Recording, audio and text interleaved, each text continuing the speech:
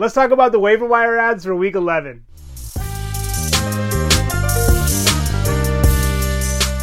So number 1 on my list is Joshua Dobbs. If you would have told me that Dobbs would be the second leading rusher amongst all QBs, I would not have believed you. But with 368 yards on the ground, that is indeed the case. He also has 5 rushing touchdowns, and I don't see him slowing down in that department anytime soon. With him learning a new playbook and getting up to speed in Minnesota, I can see him relying on his legs for the next few weeks. As it stands, he averages 6.2 rushing attempts per game, and he boasts an 11-5 touchdown to interception ratio, so he's been pretty solid. If there was one hole in his game, I would say fumbles. He has 11 fumbles on the year and has lost 6 of them. If you can overlook that, then you may be able to pick up someone who has an arrow pointing straight up.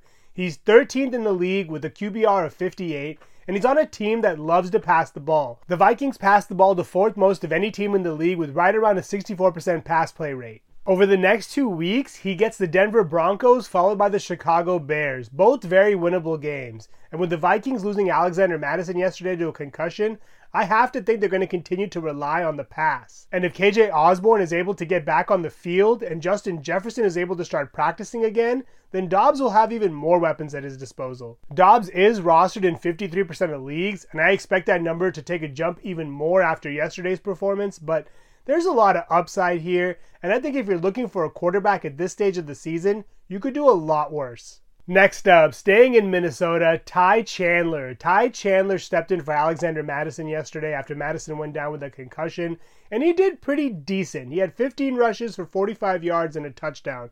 If it wasn't for that touchdown, it could have been a really ugly day at the office. You should see Chandler still have a pretty sizable role in this backfield. Now, like I mentioned, Minnesota does love to pass the ball, which doesn't really bode well for any running back in Minnesota, but if you're looking for an RB3, especially at this stage of the year, he is definitely someone to consider just based off of opportunity. Like I mentioned, this week the Vikings go up against Denver, who allowed the most rushing yards per game with around 154. So if Mattison can't get clearance, then Chandler's definitely worth an add and potentially a start. He's only rostered in about 8% of leagues, and he really doesn't have much competition at this point. Cam Akers unfortunately went down with another Achilles injury, and he's out for the year. And Myles Gaskin may get called up from the practice squad, but I wouldn't expect him to get more than a touch or two. Next up, Quentin Johnston. I feel like we've all kind of been waiting for Johnston to break out since Mike Williams went down.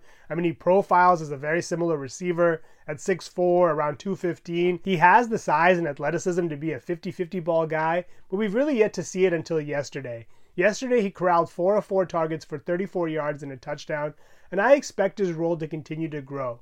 With Josh Palmer going on IR, the Chargers are in need of pass catchers. Let's not forget that Keenan Allen also got dinged up yesterday with a shoulder injury. He did return and looked no worse for the wear, but I would definitely keep an eye on his status throughout the week. Johnston has seen a notable uptick in his workload over the last couple weeks, averaging right around 84% of the snaps, and this week he gets a very attackable Green Bay defense, so I wouldn't be surprised to see him build off of his good game he just had. He's only rostered in about 29% of leagues, and given that he was a first-round pick, I would like to think that the Chargers are going to try to get him going sooner rather than later. Lastly, staying in Los Angeles, Jalen Guyton. Jalen Guyton returned from IR last week after tearing his ACL in week 3 last year. He didn't look great last week, but yesterday he looked pretty solid. He caught 4 of 6 targets for 45 yards and a touchdown. And given how thin the Chargers are at receiver right now, it would not be surprising to see both Guyton and Johnston get 80+% of the snaps while Palmer is out. Guyton is pretty much available everywhere, and I would definitely prioritize Johnston over Guyton, but if you're in a deeper league, then Guyton is definitely someone to consider as well. Those are my waiver wire pickups heading into week 11. Thank you so much for watching. Please subscribe and let me know your thoughts heading into week 11 in the comments below.